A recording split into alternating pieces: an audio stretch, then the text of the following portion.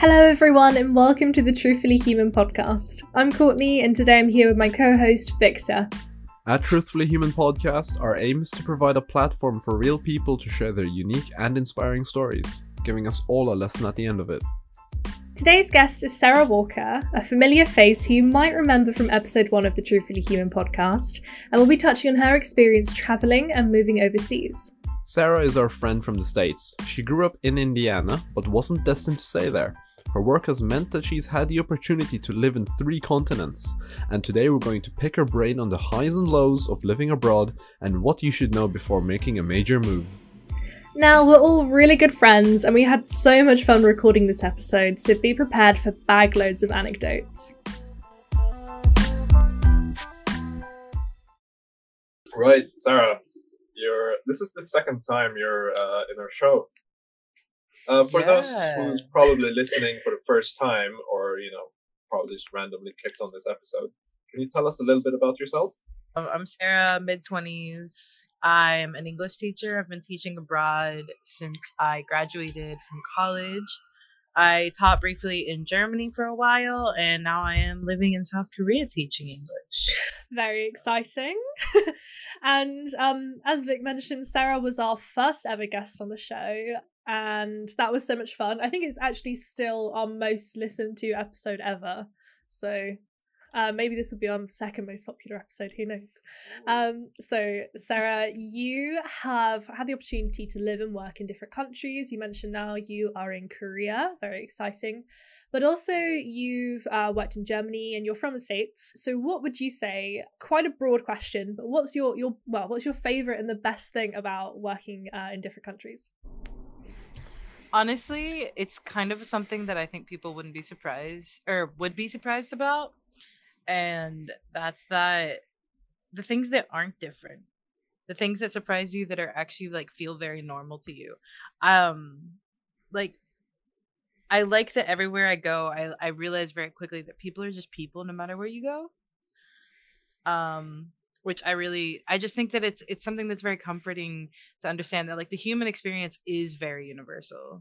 Mm-hmm. I love that. Yeah. So that's probably my favorite thing that I've noticed. And not even just because I not only have I worked in different countries, I've traveled a fair bit, not as much as I'd like, but a fair bit. And I found the same thing as well, in other places that again, people are people. We all go through the same shit. And honestly, you'll find that there are people have more in common even in different countries and different cultures and everything than they have in just different, in my opinion, in my experience. And a huge issue that travelers have faced is loneliness. How do you get over loneliness in foreign countries, and what advice would you give to others? So that's a really both difficult and easy question to answer. Easy answer: make friends. Yeah, because I have experienced that. So the second time, so I've lived in Germany twice. I was there for my what do I call it? My practicum, student teaching, and then I lived there again for another year, actually teaching. And so the first time I had friends there, people from my university who came along in the same program.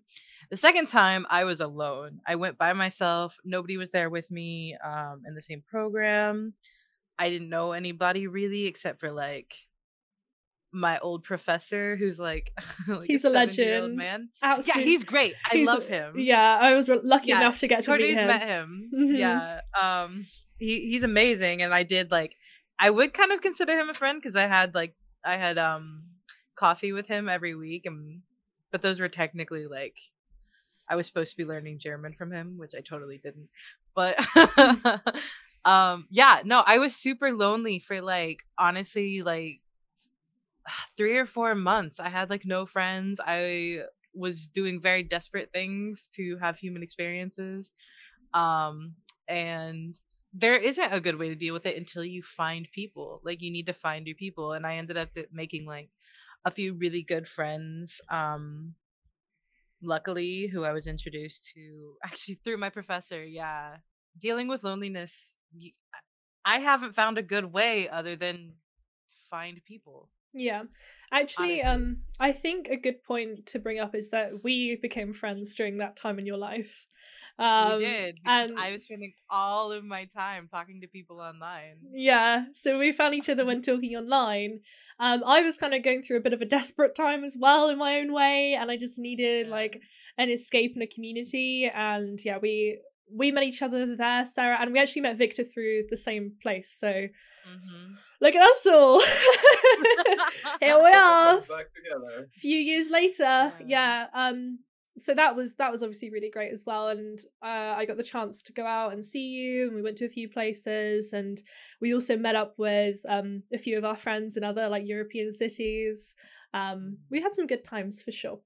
Another issue that travelers face is navigation. And I hear that that's actually probably the biggest one that people get Uh-huh. really, really stuck on. So, have you ever been lost and you have a story about being lost and how you got out of it? So, yeah, but the thing is, being lost is kind of a hobby of mine.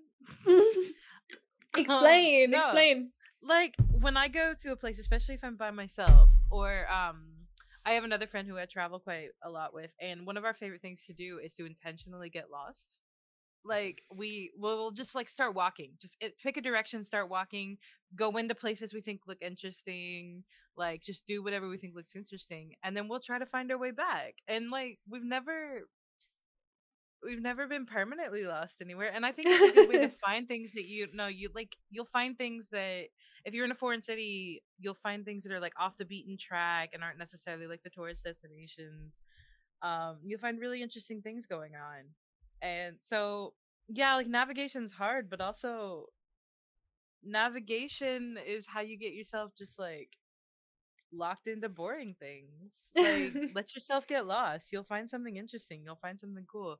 Like, there was one time my friends and I, we ended up in like the basement of a wine store, taste testing cheese and wine with like other Japanese tourists, and it was like a That really sounds weird but really amazing. cool experience. Yeah. And like also the person giving out the samples and stuff was speaking Japanese, and he just like wasn't even like he was still giving us samples but not really speaking to us, and like still just speaking to the Japanese tourists. And like it was just a strange but really cool experience. Like this is the kind of weird stuff I think is way more interesting than like I don't know, going to see like de Familia in Barcelona, which I think is like the ugliest thing ever. Yeah, no, that's amazing. And I love how you kind of, I don't know if you realized, but you turn an experience where you were lost into just pure exploration. And it's that kind of Yeah. flip of mindset of like it's not a bad thing. It gives me an opportunity to wander around and to find new and exciting things. So yeah, I love that. Yeah, and I think that well that's something that I think a lot of people who tell me like, "Oh, I could never do what you do. I could never travel by myself. I could never do this." Is like, "Why? Why do you think you couldn't do it?" I'm not better than anybody. I'm not more intelligent. I'm not more I'm just honestly, I think maybe it's cuz I'm kind of stupid and I'm just like I assume that things will work out. No, I don't think that's being stupid. You're a very worldly person. You trust yourself. So Yeah, that's not stupidity in my eyes. But I do the same yeah. shit, so maybe it is. On the topic on the topic though of navigation, I will say Korea has been kind of difficult for like when I actually need to get places because Google Maps doesn't work here. Really? It doesn't work here. You can use it for like looking at things, but you cannot use it for navigation. It will not give you directions. Do they have their own app for They navigation? have their own, but the problem is it's kind of difficult to use unless you can read Korean, which I can. I can read it, but I don't understand anything. So, That's kind of funny because when you look at South Korea on Google Maps, even from here, anywhere else, the map all of a sudden looks very printed and not like what Google Maps would typically look like as well. So you can't navigate mhm. at all, even You though cannot. you're just trying to Yeah. go through the website. Yeah, it's Like I totally see what you meant. yeah, if you like it, the way you would normally like if you go through Google Maps and you're like, get me from this place to this place and use it in Korea, it straight up will be like, we cannot find a route. I'm like, great. So that actually that's something that's frustrating just for when I don't want to be lost. Yeah. Ah, I um, never knew that though. Is it the same in a few Asian countries? I'm not sure. Probably, right? um, I don't know, but I think it might be more common here. Um, I know also just because like Google and Apple don't have the stranglehold on this part of the world that they do on the Yeah, rest of the that's what I world. was thinking.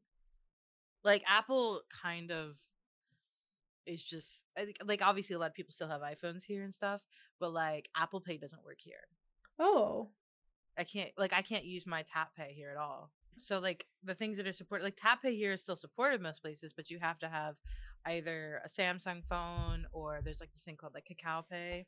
Kakao is like the WhatsApp of Korea. Like everybody here uses it.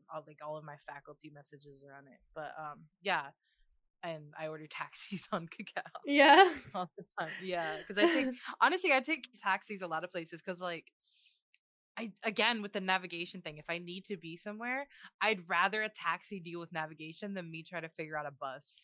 Yeah, no, that's fair. Do they have like are like Lime scooters or anything popular in Korea? Yeah, no, they're everywhere. There's Lime. There's like a couple of different brands of them. I haven't used any yet, mostly because like I literally just got my bank account set up. And again, like I can't use Apple Pay, which you need some kind of like online like phone banking to use like a Lime scooter. Yeah. So, We um, in Bristol, we in the UK where I live, we just got like a different brand. It's not Lime, it's they're like these red sort of same scooter things that everyone's using mhm. now, and they are the worst. Like obviously we're a pretty old city and our roads are really small and narrow and the pavements are small as well. And then like a few years ago our old mayor put a load of cycle lanes in which made the roads even more congested. And now you've got these cycle lanes, these tiny roads, these tiny paths, and these scooters like rocking around everywhere. It's just so fucking annoying. Like it just doesn't work here. And like nothing, but like a metro wouldn't even work here, I don't think, because we're so hilly. Like it's weird city to be in. Perhaps Yeah, a I tram mean, system would work instead in Bristol. I think we did have a trans system at one point, but we've got loads of buses, and the city's quite big, so the tram system would have to be quite a lot. Like, this is a bit of a weird thing to be talking about on a podcast about other people traveling around. The Bristol tram system, like, it would be a really big operation because we're a huge city. We're like over well, 500,000. tram systems, like in my experience, so like where I used to live in Germany, Dresden doesn't have a metro. They've got or they don't have an underground metro, but they've got a tram system, and the trams don't run everywhere. They run in central lines to like direct into neighborhoods, and then there are buses that branch off. Yeah, So that's what we I would still have imagine a that lot they of would need train too. lines. Yeah, we. Well, oh, just real quick, I was gonna say about like the Lime scooters because I actually love them. I think they're so fun. A couple of years ago, I was in Poland, and I think I've told you about this before. It was like a trip I took with some of my friends in Germany to Poland for the weekend, and like I had already been to this city in Poland, Wrocław, and like so I was like I didn't really want to see like the touristy stuff. I didn't want to go to the churches and stuff again because I'd already been in them. So me and the other guy, we just kind of got like on these Lime scooters and just like got lost all over the city. And it was such a fun day.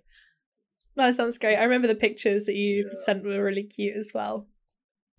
In regards to your travels, so obviously you're from the USA, but you've lived in Germany and South Korea. hmm In your experience, has the language barrier ever been an issue to you? It has been at times, but more honestly, I found it was more of a barrier in Germany than I found in South Korea. But probably also I lived in a part of Germany where not as many people speak English, and especially like older people would get like really like exasperated with me when I didn't understand what they were saying. But in my defense, also the part of Germany I live in doesn't speak like standard German, so Yeah. Yeah, so they've got a um weird dialect as well. yeah, like sexish. So eh, it's not like hugely different. It's not like Bavarian different, Mm. but it's still like enough that I was like, what? Sometimes. So yeah, Germany I had more of an issue. I think sometimes more like with people just being like, "You're in my country." It's that thing that you get with like people anywhere. The ignorance of like you're here, you should learn, blah blah blah. Like Yeah. Americans here, you should speak English in America. It's like America doesn't have an official language. What do you mean? Yeah, particularly amongst older people, I imagine as well. It just reminded me of something actually. I was in this one time. I was in Amsterdam in a bar on Dam Square, and what was it called? I can't remember now. Anyway, I was in this bar in Amsterdam, and there was a young girl working. You get a lot of like students and people who come over to work in the bars there to get like a life of a different city, and she was a really really lovely girl. Her name's Megan, and she was working in the bar. She'd lived there for a couple of years, and this old Dutch guy comes in, like real old school Dutch guy. I'm talking to her at the bar, and he's like, "Ah, yes, I remember this bar back when it was called this. It was this, this, and this, and this. Do you know about the history of this bar?" And she was like, "No, I don't know about the history of this bar." And he was like, "You live in the Netherlands, you work in this bar, why do you not know the history of this one specific bar?" And he went on at her for like 5 minutes, and I was there sipping my gin and tonic like, oh my goodness, poor girl. It was crazy. Honestly, the audacity of old people. Well, in Germany, it's less of like an actual social custom and more of just like what I felt to be a lack of manners. Which they probably felt the same way about me on certain things. They honestly probably felt the same way about me. But my big thing was like, if you bump into somebody, you say, "Excuse me." Yeah. Like personal space is like a huge thing. Probably, I mean, in the US we have more space, like people are spread out. But if you bump into somebody, well, I'm from the Midwest, so we don't say excuse me, we say oh. Oh. And oh. Yeah, but you say something. You say like you make like an indication that like, "Oh, I'm sorry I bumped into you." Yeah, for me, I'd just be so sorry. And like I know what excuse me. I know the word. So excuse me in German is Entschuldigung. I swear to you, I heard that word once from a German in the entire time I lived there. Or like the whole 2 years or something. One time I heard the word Entschuldigung, and like never again. And I was so surprised by it when I did hear it. I was like, I had never heard it in the wild. I'd never heard it in the wild. Well, it was like one of the first words I learned because like I want to be polite and I want to yeah. And I feel like that's like one of the first things I feel like you should learn is like how to say like, "Oh, I'm sorry, excuse me." Yeah. Because especially like if you're not that good at the language, you want to make it clear to people like, "Oh, like I know how to say in Korean like I'm sorry." Teach us. So there's two ways. So like Korean has formal and informal language. So formal, like the safest is always go formal, right? Because that's like strangers, people older than you, stuff like that. Is 죄송합니다. You're gonna have to slow that down for me. Yes, please. 죄송합니다. 죄송합니다. And then like informal would be like 죄송해요. 죄송해요. I think. That one seems a bit easier. I'm gonna go for that one. Yeah, it's safer usually. I feel like to go with the formal, but yeah, it's definitely. Like, I'm sorry and thank you and hello are like the most important. So like 죄송합니다, 감사합니다, 안녕하세요. That's the three things you need to know. Yeah, no, I get you, and it's nice as well that it's an etiquette thing, isn't it? Definitely. Yeah, definitely. You should just like know the basics, and I mean, like I always say like, "Oh, I don't speak German." I think I speak a lot more German than I think I do, and I also like definitely know the basics to get by because like in Germany it was a much bigger deal. Sometimes people like when I didn't know they were like, "What are you doing here?" Do you find that when you get drunk and speak German, you speak it better? Oh, every language I speak better when I'm drunk. Yeah. Dude, I was out last weekend, and this is so messed up because like I don't really speak Korean, so I was like, I'm just gonna speak Chinese to these people and hope it works. Oh, what? It was so bad. Oh, obviously you're fluent in Chinese, aren't you? In I don't know about Mandarin. fluent. I'm conversational. Got you. Wow. Would you consider it like a working proficiency? I think I could get by, yeah.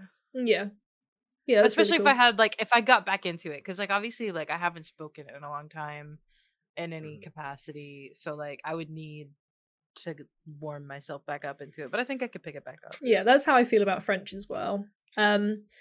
Yeah, I was going to say something, but it's totally lost me. Oh, I was going to tell a story. So this one time, I was like in nowhere in the Netherlands at this like weird festival thing, and I was on my own, and I met this one dude. And Sarah, I've probably told you about him a bunch of times, but anyway, so he introduced me to like all of his family on the day I met him, and everyone was getting drunk, and they're all from like the farmlands in the Netherlands, and they didn't really speak too much English. But this one guy was like, "Wow, I'm speaking to you in English. I can do it. I can speak English when I'm drunk." And he just felt on top of the world because he could speak so much English when he was drunk. It was fantastic.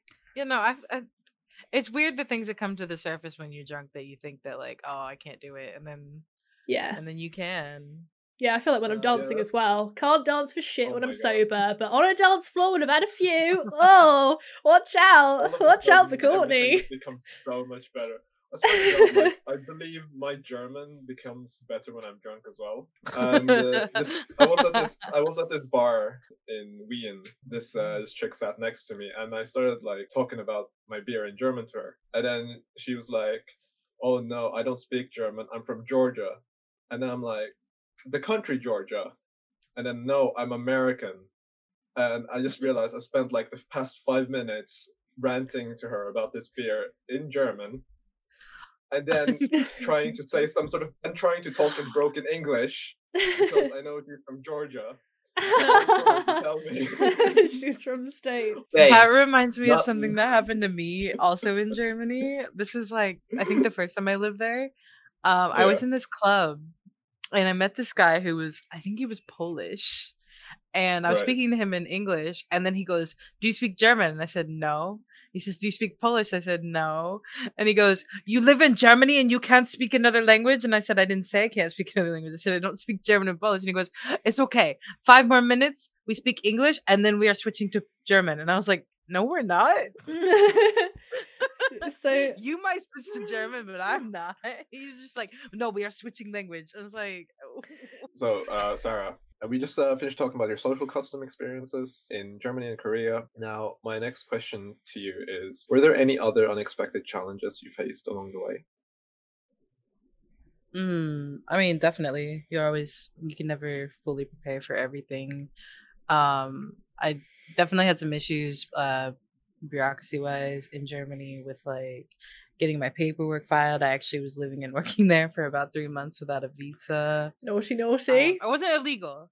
I wasn't illegal technically. Like I had like a temporary thing, but I didn't have like an official visa yet. And then like getting over here was another whole bucket of worms because I was applying for a visa in the middle of a pandemic, in the middle of a very tumultuous election.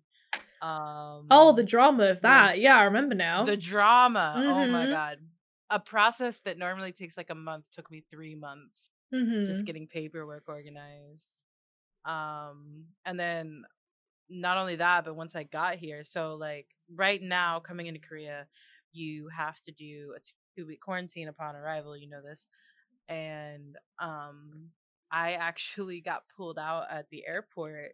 So normally you get to like go to either go to a hotel if you don't have an apartment, or you go straight to your apartment.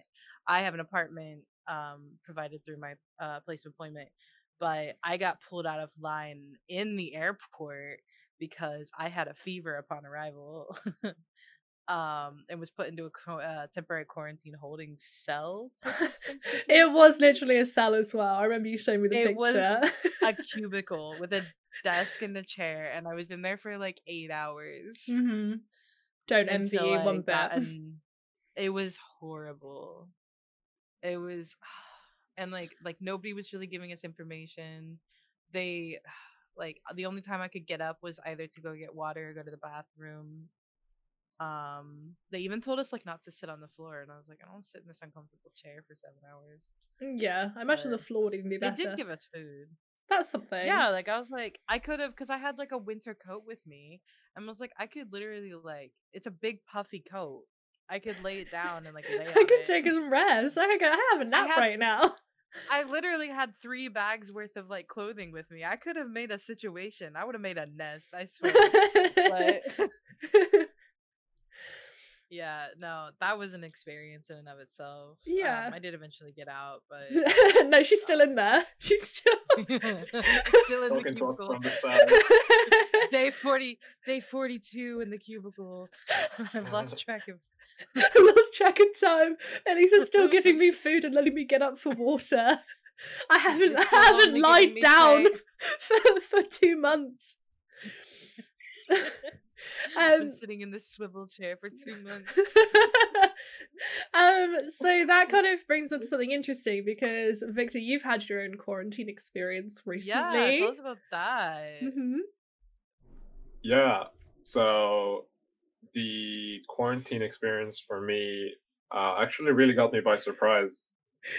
And one was coming back from Philippines to Norway, which wasn't too bad because all I had to do was go back home. And they said, yeah, lock yourself up for like 14 days. And then that sort of was all right. You know, I still got access to all my amenities. And I could even go out and do my groceries, my own groceries. And, you know, I could go outdoors and do all my outdoor activities, no problem. But the rule was don't go to work, don't go to restaurants, don't go to any public places. That was the only rules. I could use public transport, but I couldn't do any of those. And when I got to the UK from Norway, I had to go into quarantine again. And so basically on arrival to the UK, I was asked to self-quarantine, and I could get out of this 10-day quarantine if I did a self-test and submitted that. That was like £150 or something. And I literally got the COVID-19 test delivered to me on the 8th day of my quarantine. So I couldn't even do the test to release thing because I got my results in the 11th day of quarantine. And like on my 3rd day of supposed quarantine, I went to Brighton. Was that with me? Hung out with Courtney, yeah. Oh, I was so nervous as well because Vic was like, I mean, I live with my grandparents, right? And Vic was like, yeah, so I just got off a flight a couple days ago and, you know, I'm getting this test, but whatever. And I was like, Vic, I live with old people, man. And he was like, oh yeah, you do, don't you? And I was like, fuck! It was all fine in the end. Like, he was all good. Everything was fine. I stayed like on my own in my house, but I was like shitting bricks. Yeah, we've only come to that realization as well, like afterwards as well. Yeah. Yeah. Now, my other quarantine experience, I would say my most latest one, which I just got out of a week ago, was traveling from the UK to Norway, my home country again. And this one was a bit different from my first experience. So in this experience, I couldn't continue my itinerary, my flight. That's what I meant. And I booked a flight from London Heathrow to Bergen, which is my home city, and with a stopover at Oslo, which is the capital. And I thought, yeah, I would be able to continue my journey just fine, go right to the apartment. But it was really none of that. And there was really no clear information as well. So as soon as the plane was about to land on my layover, they announced that they will be taking our bags off the plane and we'll have to collect it at the airport and we'll probably be quarantined in the hotel. And that's like the first time like everyone in the plane is hearing that. And everyone's like, hang on a second, what the fuck is going on? Mm-hmm. So we got off, we picked up our bags. As soon as we got off the plane, we were literally escorted from the plane to the baggage reclaim, then escorted again to like a holding center where everyone had to be tested. And, you know, we all got the results in like 20 minutes. And then we were taken to immigration. And immigration lady tells me, what were you doing out of the country? I was saying that, oh, you know, for work and stuff, no worries. And I'm like, okay, don't go out for too long again. And then she said, you can't go straight home. You'll have to be quarantined at your port of arrival. I was like, that's a bit bullshit. And she said, nope, that's what you got to do. So I really couldn't go anywhere because everywhere I tried to go, you'd be stopped by security. I couldn't connect. I couldn't catch my connection. I couldn't go to the bathroom. Couldn't do any of that. It was literally from as soon as we finished the immigration and the test, it was straight to the airport bus, and from the bus straight to the hotel. Go to the hotel. They're like, "Oh yeah, you got to pay this upfront fee of a couple of thousand." I'm like, "What the goddamn hell?" Because everyone's like, you know, everyone was like under the impression as well that we'd just be able to quarantine at home, in our apartments or houses, in our huts in the mountains or whatever. But that wasn't the case at all. And we were literally like thrown straight from our port of entry to a hotel, not even in the middle of the city. And it was awful, to be fair. I mean, you were given a bed, a room, it had its own ensuite bathroom and everything. But I would say really the worst experience was probably the food, to be fair. I sent a couple of my friends like Snapchats of my daily meals. And to be fair, like with the taste of the food, you'd think you'd have COVID already. Because all of a sudden all your senses of taste and smell is gone as well, and you're like, fuck, I think I might have it. And literally, I think, yeah, you were given 2 hours of outdoors time every day. And I was describing my experience to a friend, and he literally called it almost like a prison-like experience. You're getting your food delivered, you're locked in a room, and you're only given 2 hours of recreational time per day. I was like, oh yeah. I don't want to demean your experience at all, because I'm sure it was terrible for you, but like 2 hours of outdoor time a day? What kind of... this is Norway. This is Norway after all. Yeah, to be fair, I didn't know that you got to go outside for 2 hours. Now I think you're a drama queen. That's more than I go out anyway. Yeah, that's more, I don't even get... Yeah. I was literally, so my quarantine experience, I was literally tracked on my phone the entire, 14 days. 14 days, 2 weeks, tracked the entire time by an app on my phone. If I left, I had to check in twice a day, making sure that I was where I was supposed to be. I had to input my temperature and check off that I didn't have any symptoms of COVID. Was not allowed to go outside. The only time I went outside in the entire time was on the 13th day when I had to go get my third COVID test. And also, Sarah, with all due respect, but your apartment is a lot smaller than Victor's quarantine hotel room. So I live in a little look at his face. Studio. Like you can't see Victor's face now, but he looks so awkward that he's been moaning about it. He's like, this has been the worst experience of my life. I would say the only good part compared to yours is that I could order food. I think I could have ordered food as well, but then none of the apps worked because the hotel was literally in the middle of nowhere. Yeah. And the money that Victor paid, that wouldn't have sat very well with me. I would have.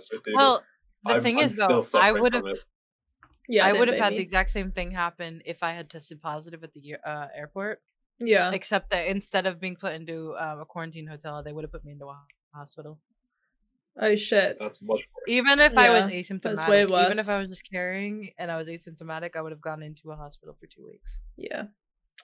Okay. I've got another question for you, Sarah. This one is on a much different, much lighter note. Now, I know that as a single person, whenever I'm abroad, the first thing I do is look at Tinder, check out the locals, see what's going on. Do you have any funny foreign Tinder stories to share with us? I haven't really had very many here yet, except just the amount of people who try to call me all the time. They're like, "Can I call you?" Like, no. I've spoken 2 words to you. You're not calling. They're try to video call me, and I'm like, I don't know. Do you think there are a lot of catfish? Do you think that's why? I think that might be it, because I know that like photo editing and stuff is really big here.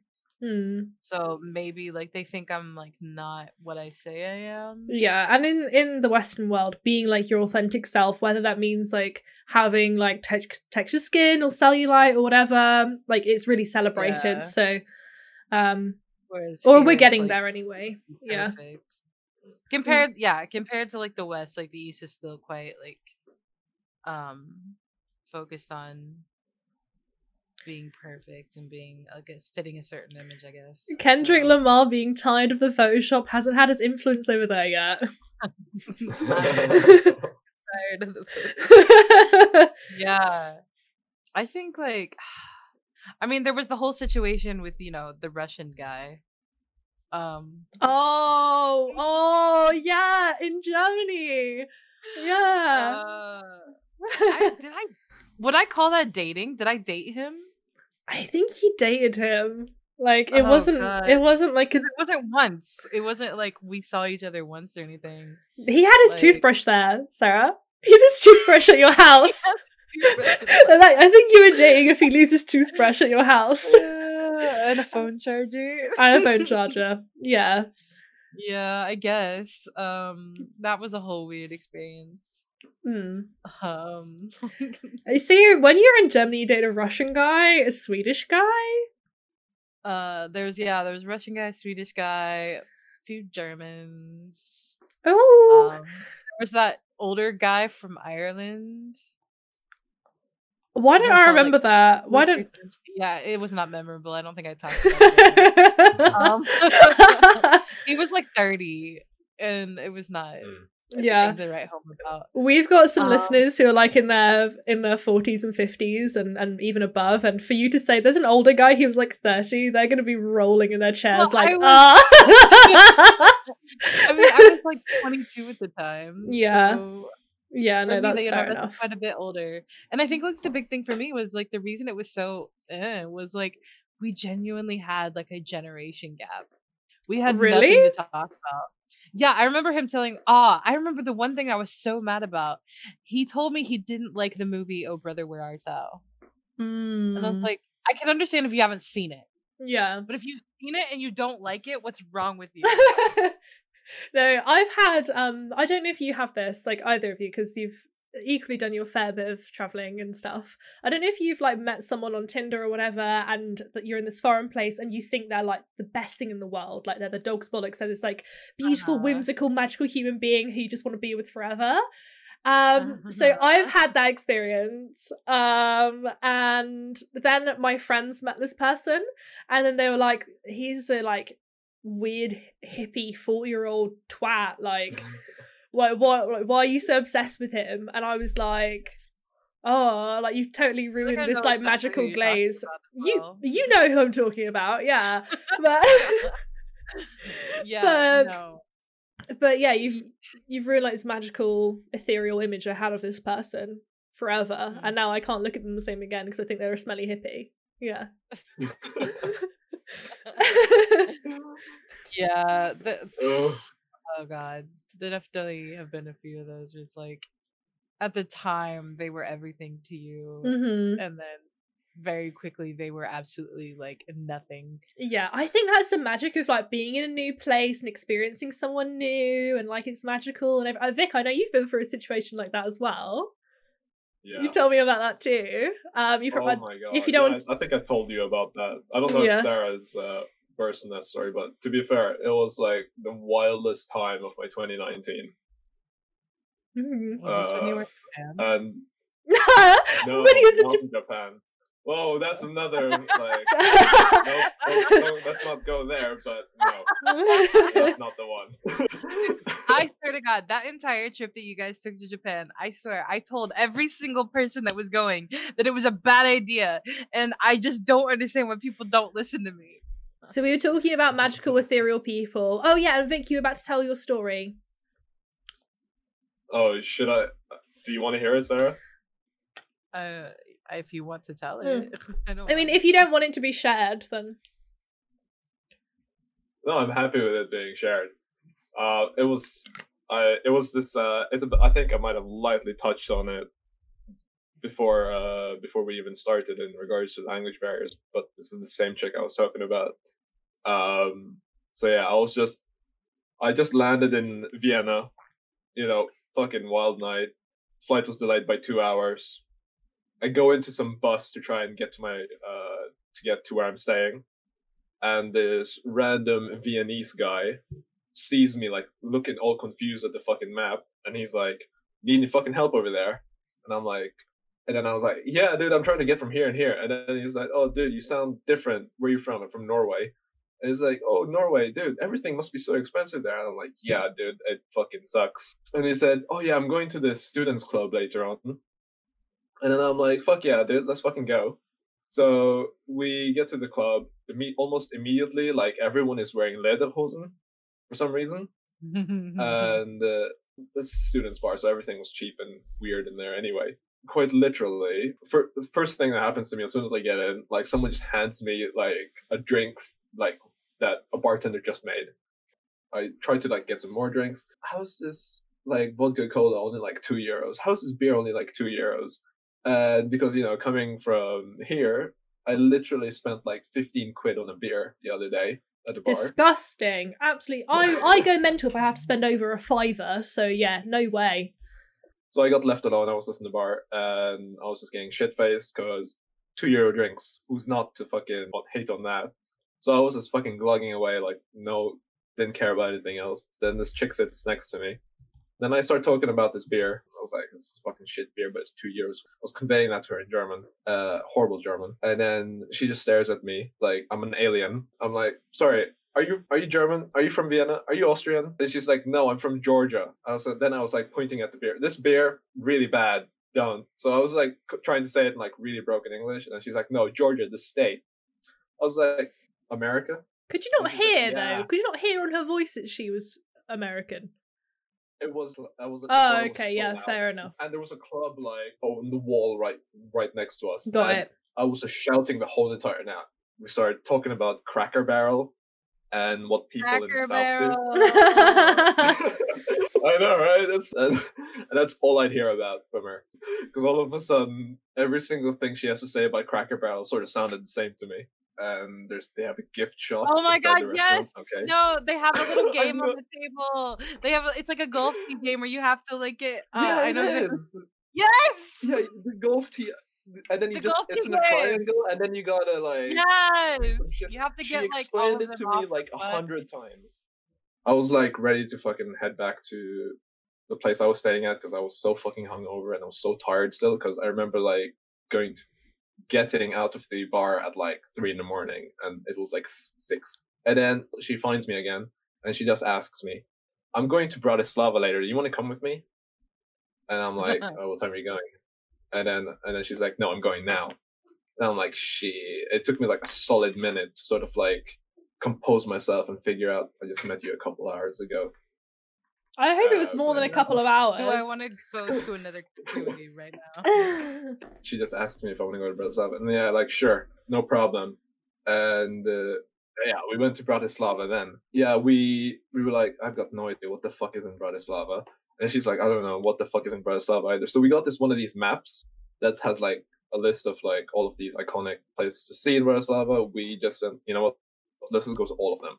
We saw all of them in like 2 hours. Had lots of fun, got drunk.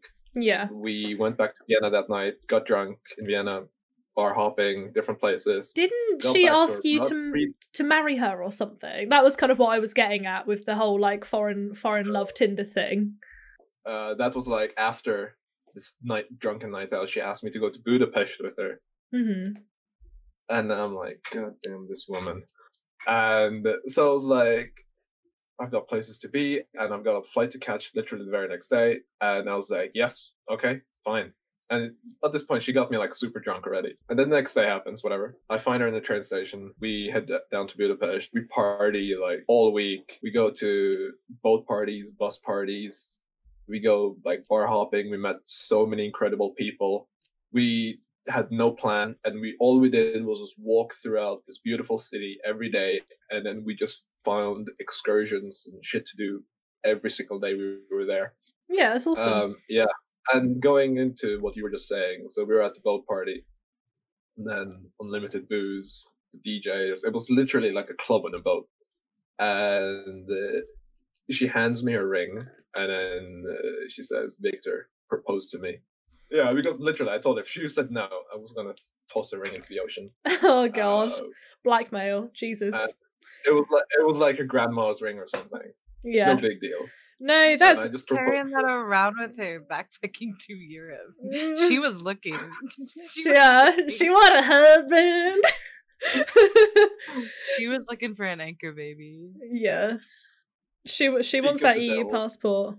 But She's anyway, still that's 25 Yeah. minutes later. That's kind of the point I was getting at with the finding foreign love, and everyone. I don't know. I think everyone who has exposed herself to that kind of travel has gone through it, right? Where you just meet like a really dreamy, crazy person, and you had your Georgian woman. Oh my god. I've had my middle-aged hippies, and Sarah has had her share of Russian men who leave toothbrushes in her house. Now, getting back on track, how do you find German and Korean people compared to Americans in social situations? Social situations. Well, Germans in social situations is its own bucket of worms. I mean, yeah. Yeah, it's just like the social norms just aren't the same, you know? Like you can say certain things. So like I'm an American. I'm very much thoroughly like I will talk to anybody at any time. I make friends with people like in public all the time. And I think it was something that like made some Germans uncomfortable, but some of them were really like receptive to it because they weren't used to it. And I think Yeah. it's something that like I just wish had existed more, because I think I would have not been, like I said, like I didn't have a lot of friends at first living there, and I had to force people to be my friend very much so.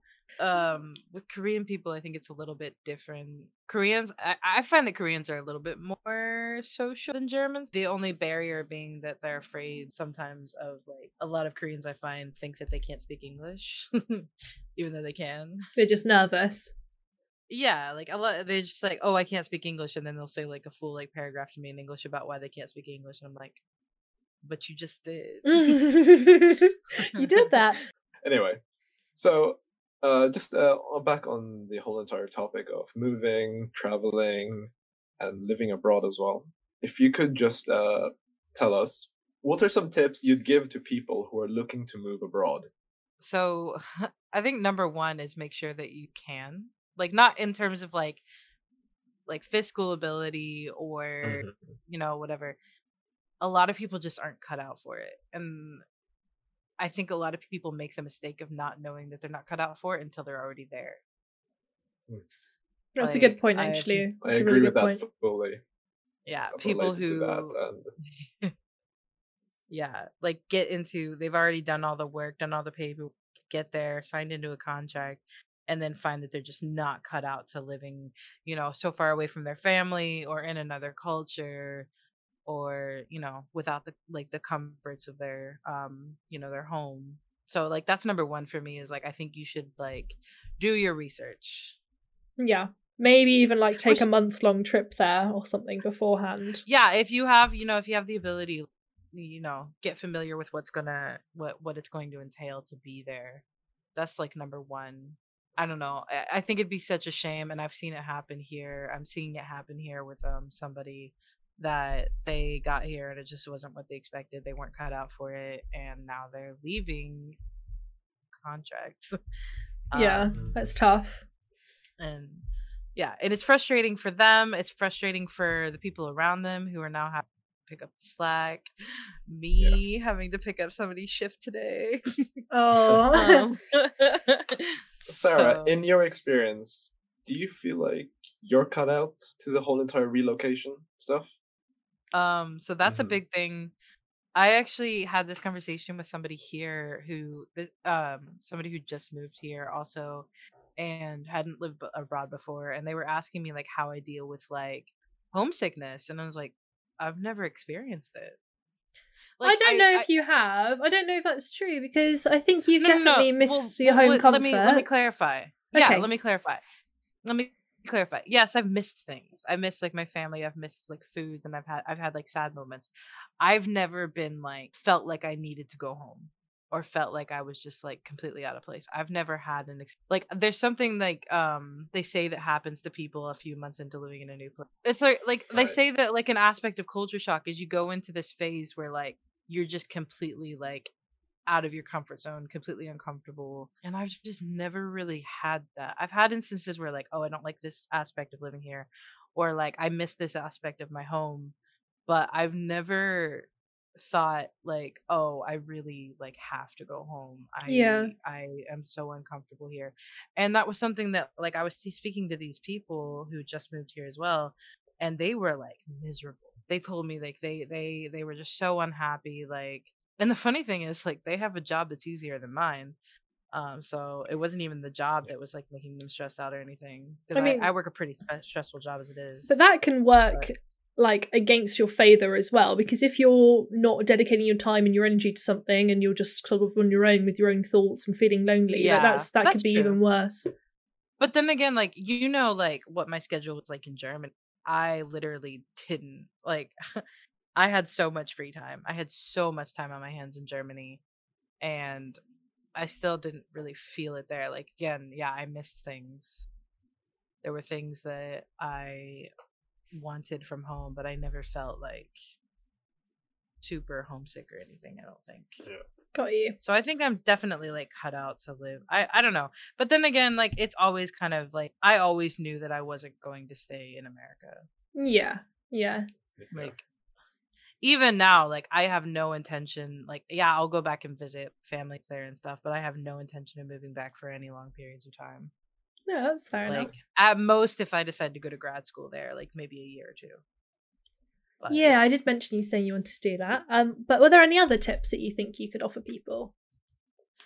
yeah, so like obviously okay, so this is another big thing, and like I think you would think it would be obvious. You would think this would be an obvious thing, and people probably think that they know. Do not move to a foreign country if you are not able to support yourself. Yeah. Okay? It's often the simple like- reminders that we really need.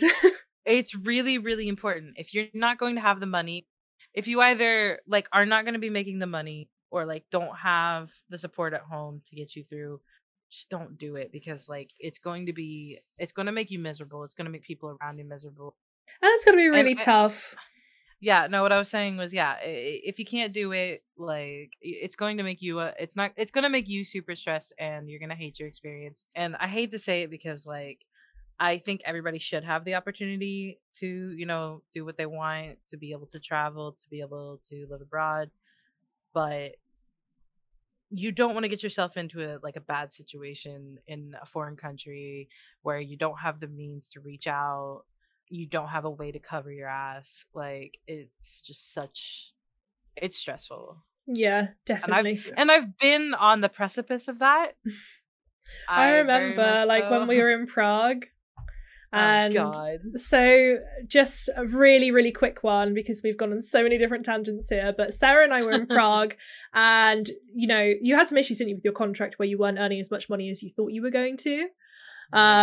Annoying. And then I took a trip over, and we were trying to make it work on a budget, and it was all going well. But then unfortunately Sarah got scammed out of, how much was it? It was about like 80 euros. Not in Czech crown, so like I don't remember how much that equates to, but it was a lot. Yeah. For me at the time, like 80 euros for me was a lot. Yeah.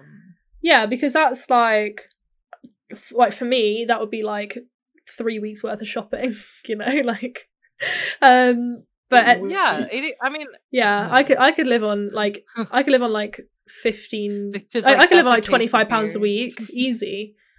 But anyway, so yeah, she like lost this bunch of money, and because we were like trying to do it on a budget and everything anyway, and because money was tight and everything, like it just felt so shit. So yeah. I mean, luckily I called my dad, and like I have a very supportive family back home. Yeah, so that's the one thing. Like if you have the family support, I mean, like, I don't like to rely on my family, but like, I know that if like shit hit the fan, I could call them and they'd help me out. Yeah, that's fantastic. Definitely. Yeah. That's good to have. And another question for you, Sarah. What 3 things could you not travel without? Anywhere in the world you go. What are 3 things you're definitely taking? 3 things I have to have. Yeah. It's like the desert island question, but travel version. Okay. Oh, that's so hard. Oh, number 1. This is gonna sound so stupid, and I think Courtney can probably guess exactly what it is, and it's freaking Burt's I want you to Bees. guess. Burt's Bees lip balm. Vanilla bean lip balm. Yeah. I literally don't leave the house without it. I need it. It's an addiction at this point. I have to have it. Luckily they sell it in Korea. Oh, they fantastic. Yeah, that's and so I was good. like, I brought like 5 with me, and I found it like one of the first days I was out of quarantine. I was like, thank God. Mm-hmm. But yeah, so that's number 1.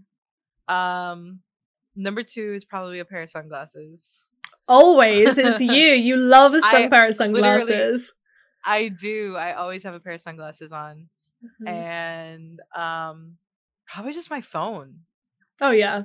Honestly. Absolute must. Like my phone. Your phone is everything. Like I could, if shit, if worse came to worse, I could always pay for stuff with my phone. I can transfer money. I can get a hold of people. Like obviously my phone. Yeah. Do which hopefully buying a new one soon. So, upgrade. No, I feel the same way. Like most of the time, my plane tickets are on my phone, and all my money's on my phone. Like everything. My life is on my phone. Yeah. Like if I lost my phone and like say it was just like a short flight, like somewhere else in Europe, I wouldn't print off tickets. Like why would I can just do everything on my phone. And if I lost it, I'd be what the hell do I do? Even traveling like across the world, I don't print out tickets anymore. We're in a virtual age.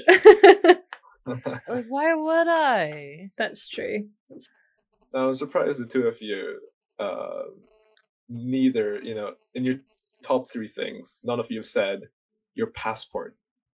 Oh, well, yeah, that's true. That's true. That's true. I didn't think of that. Actually, do you know what? Sorry, last year, you just reminded me of something. I didn't check in online on time, so I had to like run to the desk to get the physical tickets and then run up to check in. Yeah. Well, last time that happened to me, they didn't even let me get my tickets. Like I've missed the online check-in time, and then they're like, "Oh yeah, man, we're not letting you into this flight." When I was coming here, I wasn't allowed to check in online because to board my flight, I had to submit a COVID test. Oh, that was the same for me. I wasn't allowed to check in online because I had to wait until I literally got to like the desk where I checked in my bags and give them the COVID test then. And they also had to see my visa that I was allowed to be entering the country because everything is so like locked down right now. So Sarah, we know that you've picked up a side project in your stay in South Korea called the Sarah Scoop. Now, this is where we've seen you rate Korean ice cream and other ice treats. What inspired you to do this, and what do you enjoy about it? Honestly, like I was just kind of intrigued when I walked into like there's a 7-Eleven around the corner from my apartment, and they just have like a massive array of like ice cream, like prepackaged ice creams and stuff. And I was like, these are also like different from what I'm used to. I want to try all of them. And then I was kind of talking to Courtney about it. She's like, "Oh, you should like start a page." And I was like, "Really? Should I?" She helped me with like setting it all up and stuff. And I've been really enjoying. I've only done a few posts so far. I actually had another post planned, but I hated the ice cream. Was it bad? Was it a one scoop? It was not even a one scooper. It was, and I was like, this doesn't. I was like, no, I can't post this because it's not even a no scooper. I will tell you about it here if you like. It was a popsicle, shaped like watermelon, but it didn't taste. I saw that on your story. Yeah, I put it on my story that I was walking home with it. You know what it tasted? It didn't taste like watermelon. It tasted like, like synthetic banana, like what banana candy tastes like. Oh, really? Yeah. That's so weird. It tasted like that. And first of all, I hate bananas. Like, that's number one. I hate bananas. But it was just so gross. I was like, I'm not even posting this. Because first of all, it doesn't fit my system, because my system is like, even the lowest is like, it's still good. Yeah, because it's ice cream. Yeah, because it's ice cream. But like, no, I hated it. It was not good. Yeah. So no, I think it's such a fun thing for you to do, though, and for like you to share a little bit of what you're learning about in Korea with your friends and family and stuff. I think it's so nice. And if you follow Truthfully Human on Instagram, then you probably would have seen Sarah's scoop being featured, because we've shared a few of your posts and we always try to engage with it as well. Yeah. No, we love it so much. And Sarah, we have come to the end of the interview now. It's been so much fun. We've covered so much ground. We've been speaking for ages, and it's nice because it's been so different to our first interview with you, but still just as fun. That one was kind of intense. Yeah, this one's such a different vibe, but again, really, really fun. Now, we've covered a lot of ground, like I said, but given everything we've spoken about, what is the one overarching lesson you would like to give away to anyone who's listening today? Yeah, okay, so I didn't really have like a necessary, I hadn't really thought of anything going into this, but then I think like what I said in the beginning honestly echoed throughout the entire like conversation we've had, was that, like the human experience is universal. People are people, and that was something we've talked about over and over again in this, like, even when we were talking about like differences, is there are shit people, there are cool people, there are people suffering, there are people living their best lives in every culture and every corner of the world. So I think as a whole we have a lot more in common than we have different about each other, generally speaking. Yeah. And it's just a matter of like communicating that we have an issue with. Yeah. That's wonderful. Yeah. The human experience is universal. I love it so much. That's such a good one. Thank you so much for joining us. A huge thank you to Sarah Walker for joining us this week and for sharing the lesson, the human experience is universal. If you enjoyed listening, please check out our first episode named It's Okay Not to Be Okay, where we explore women's safety and mental health with Sarah. A huge thank you also to our listeners for tuning in to the Truthfully Human podcast. In our next episode, we interview Lawrence Gordon from Renzu AJP on YouTube. We talk about his lifelong battle with cystic fibrosis and the light at the end of the tunnel.